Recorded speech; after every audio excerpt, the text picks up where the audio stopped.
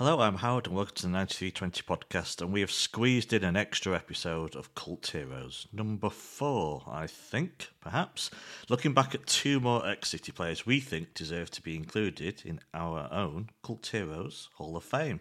So to do so, delighted to be joined once more by the one and only Joe. Good afternoon, Joe, how are you?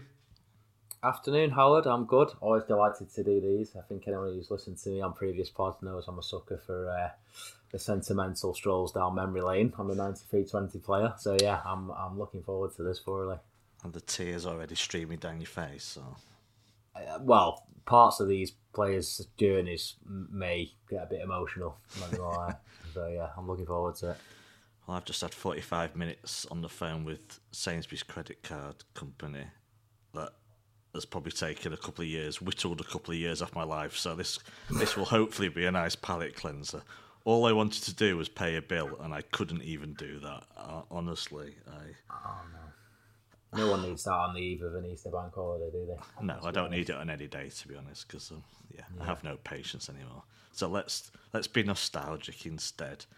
Right, we've got 2 choices always. I'll try and split them, 30 minutes each-ish, down the middle. And 2 players, obviously, we have a lot of fondness for. 2 players around the same time. Well, they certainly were at the club at the same time for some of the years. Opposite sides of the pitch, opposite styles, very opposite types of players, but both, obviously, with some fond memories and some lows as well, of course, like most footballers. So, first up is your choice, and thanks for making me feel old. I did, on WhatsApp, suggest Uwe Rosler to you.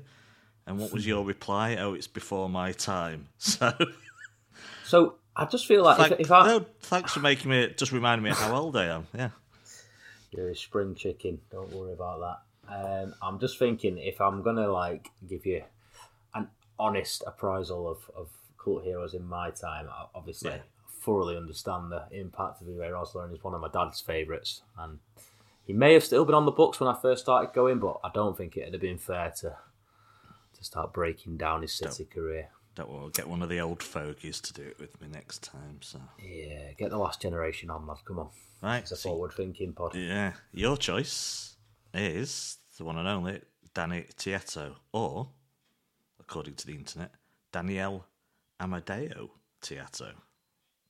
Amadeo. This is your choice then. So I guess the obvious starting place is why this pick. For me, I think, and we're going to come on to this with the next pick as well, because I think this one definitely falls under the category of what I would consider a cult hero as a City supporter. Yeah, and the second one, more debatable, yeah. Yeah, and I feel like his personality and his fieriness and his he came to the club at a time, obviously, when we were we were at our lowest ebb. And I feel like him, and with them Andy Morrison previously, I think players like that played a greater role than we probably realised at the time in terms of bringing a mentality and an attitude that could really win the fans over. Because for as much as people long, bizarrely, I don't know what you feel about this, but there is a longing among certain elements of City fans for being, let's not beat around the bush, shit again, and traipsing down these Please divisions. Let the Premier League charge us. Yeah. But if you actually think back to it, it was horrible. It was such a toxic environment. I mean, I'm thinking like the mid to late 90s when we were hemorrhaging managers and people running on the pitch and throwing the season ticket. I think we look back at it with blue tinted specs now to a large degree. And there was a real, when you're at a point where the first team staff can't train on the pitch before a game in fear for their abuse and have to get a coach to the training ground, not even a coach, a minibus, I think that tells you, they talk about Everton being toxic now. I don't even think they've reached that level yet. So I think... Not even close. Yeah, exactly. So to bring it back onto point, I think Tiatto was kind of a bridge to if you look at it, I think from the team that were relegated initially from the Prem in '96 and then again in '98, that clearly had a toxic relationship with the fans and were almost intimidated of playing at Main Road. I think a lot of the players who were in those teams have said that publicly now since. To the team that then had back-to-back promotions and how connected they were to the fan base, it was like a total turnaround. And I feel players like Tiatto and Morrison, who came in under the radar, played a big part in turning that around.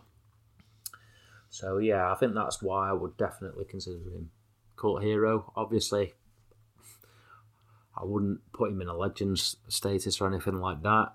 I know this is subjective, but I don't think many Blues would. But I think we would all consider him to be somewhat of a hero, and he was definitely a cult figure, as we'll come on to for various reasons. Yeah, a player that could do it on a wet Tuesday evening in Stoke, because that's where he was on loan when City signed him. So yeah, we wouldn't, obviously as fans, we wouldn't know much about him. He played in Australia, being Australian, and fairly briefly in Italy, and he had come up against City, I think, in that season when both, of course, Stoke and City went down on that final day to the third tier of English football, and Joe Worrall got in touch, said he wanted him to sign him. He was probably a bit reticent because, of course, it was third tier of English football, but he learned about City and the size of the club. And he signed for what's thought to be £300,000. Now, for younger listeners who may know absolutely nothing about Danny Tiatto, how would you describe him as a player? I think the key here, the one word that will crop up on during this podcast and crops up on Wikipedia as well, is the word indiscipline. But if you look at videos, I watched an interview of him this morning on YouTube, and I think that does him a disservice to actually just focus on his combative nature and his aggressive style of playing when he was a decent footballer away from that as well. So how would you describe him? I would describe him as tenacious is probably a more polite way for the indiscipline, but I do feel like tenacious D. Yeah, definitely. I think in those times when we were scrapping and in those lower divisions, you have to have these players in your team. I don't know if it's an Australian thing, but I think Kevin Muscat was another one.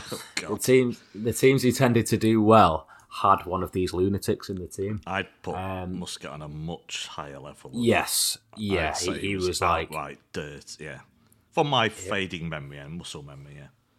He was one that had his own. He was almost like a team in himself in the division that players were scared of playing against. But you know what I'm saying. Every team that was going to be successful had to have someone who could really stick the chest out and defend his more. Certainly at a club like City, who are always going to have players like Berkovic and Benarbia on the books, you need that player in there who can protect him to a degree, or a Bishop. So. For example, he was tenacious, but I do agree. I do think it does him a disservice. A word that I would describe him as was versatile. I seem to recall him doing jobs for both Joe Royle and Kevin Keegan all over the show, and always seemingly at short notice. I think if we got an injury or a player was suspended, to be fair, that was usually Tiatto himself, but he could come in and do a role. He could play in multiple positions, multiple systems. And I do think he was technically quite. I think he developed over the course of his City career. I think we'll come on to the specifics of that and his individual seasons at the club. But whilst he was probably a utility man initially, he was primarily in there for that tenacity. I think certainly in one of his last seasons, he was probably one of the more key players in the squad who was actually a threat going the other way too. So.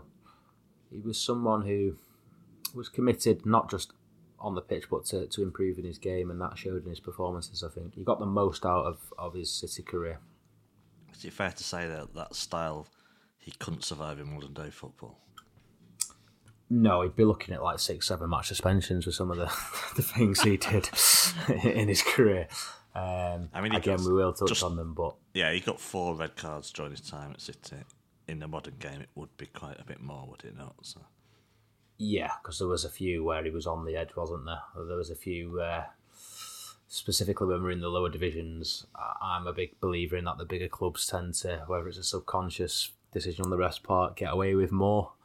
And there were games where he probably picked up 4 or 5 yellow cards worth in 90 minutes, but remained on the pitch. Let's just say he played on the edge. Yeah. And I don't think he would be so he wouldn't have as many, completed games under his belt in today's game. It's interesting that he's known to be one of the most absolutely laid back and calm human beings off the pitch. This is just how he approaches football itself. Not one of your Jerry Bartons who just takes his personality onto the pitch. He was very much a Jekyll and Hyde person. That's very combative and, I wouldn't say boo to a goose really off the pitch, and is absolutely fine. So, and he does mention, saying in an interview I watched that he felt his aggression was an advantage against opposition players. So if there was a 50-50, he could see sometimes the apprehension and fear in their faces sometimes. And he just mentioned coming up against David Beckham as well in derbies. I don't know if he was thinking of him when he made that comment. So that aggression obviously could be a absolute bad news for City. It could cost them, but it also had a huge plus in when he went on the pitch. You knew he was going to give everything, don't you, and fight for the cause as well, which is a key reason for that players do become cult heroes, is that they play for that badge, don't they? Yeah, 100%. And I feel like, just touching on it again, when we went down in 96, I think we went down quite arrogantly when we kept Kincladze and Rossler like we were just going to bounce straight back into the Premier League, and obviously we know it went the total opposite way. And I think in large that was down to the fact that we were a massive soft touch, in that we had a lot of technically gifted players that weren't suited for that level.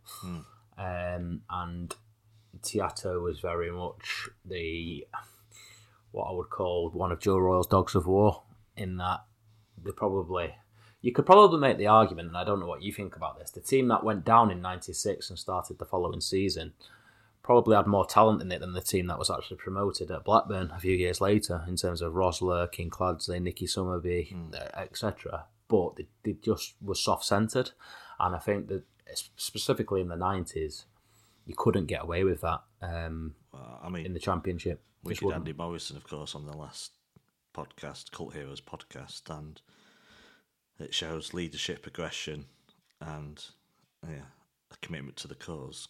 Just put one of those players in the team, and it can reinvigorate the entire team. Yeah, so, agreed. I think it's similar with Dele Tiatto. Do you have early impressions? I mean, I watched a video of him in Australia. He looked like Emmanuel Petit. He's got long hair and a ponytail. I don't remember that as my first impression. Which was long gone by the time he got to City, where already, I would say, balding perhaps at an early age. But he wasn't immediate. So third tier of English football, he wasn't a big feature of the City side in that promotion season. It was then the second season where he absolutely gets into the side. You see his appearance numbers go up. And in his third season, we get relegated, of course, after double promotion. But he is City's player of the season. So what do you remember of that period? Do you remember that it took a while to realise how good he was? Or does it feel in your memory that he came in and was our left back for quite a few years with no gaps in between? Because there's not just in discipline that's an issue. They will come to that in a bit at the end of his City career.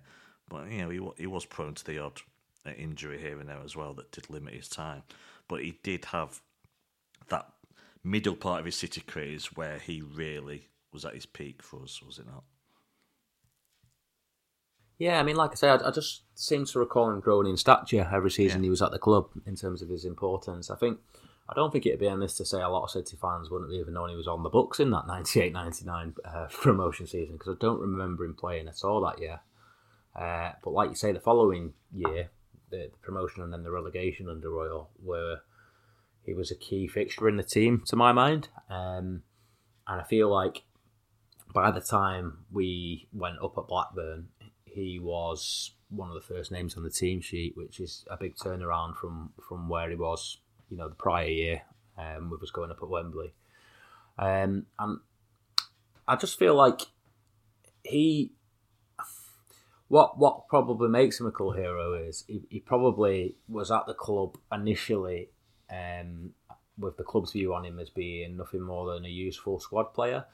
But he was that, determined to make a career for himself at City that he almost forced his way into the manager's plans. And it was a case of once he got that position in the team, he wasn't letting it go, and he was going to give 100% no matter whether we were successful or struggling. And specifically when a team's struggling, I think that's when cult heroes really can be born.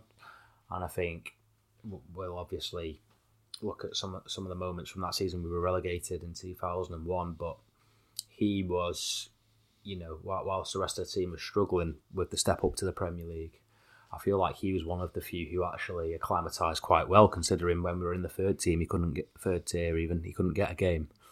So I think the City fans appreciated that, and I also feel that he was ultimately a player that you looked forward to watching because you never knew what you're quite going to get with him. Do you know what I mean? So it was a good turnaround in a short period, because we've almost condensed these moments into Wembley 99, Blackburn 2000, but the reality is these have all happened within less than 3 years of each other.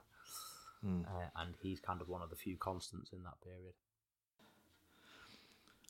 Thanks for listening to the first 15 minutes of the show. To listen to the full podcast and all our contents, including reviews, previews, analysis, quizzes and much more, go to 9320.com to sign up now, or simply click the link in the description. So what are you waiting for? Go to 9320.com now for the best, most passionate, impartial coverage of Manchester City and beyond.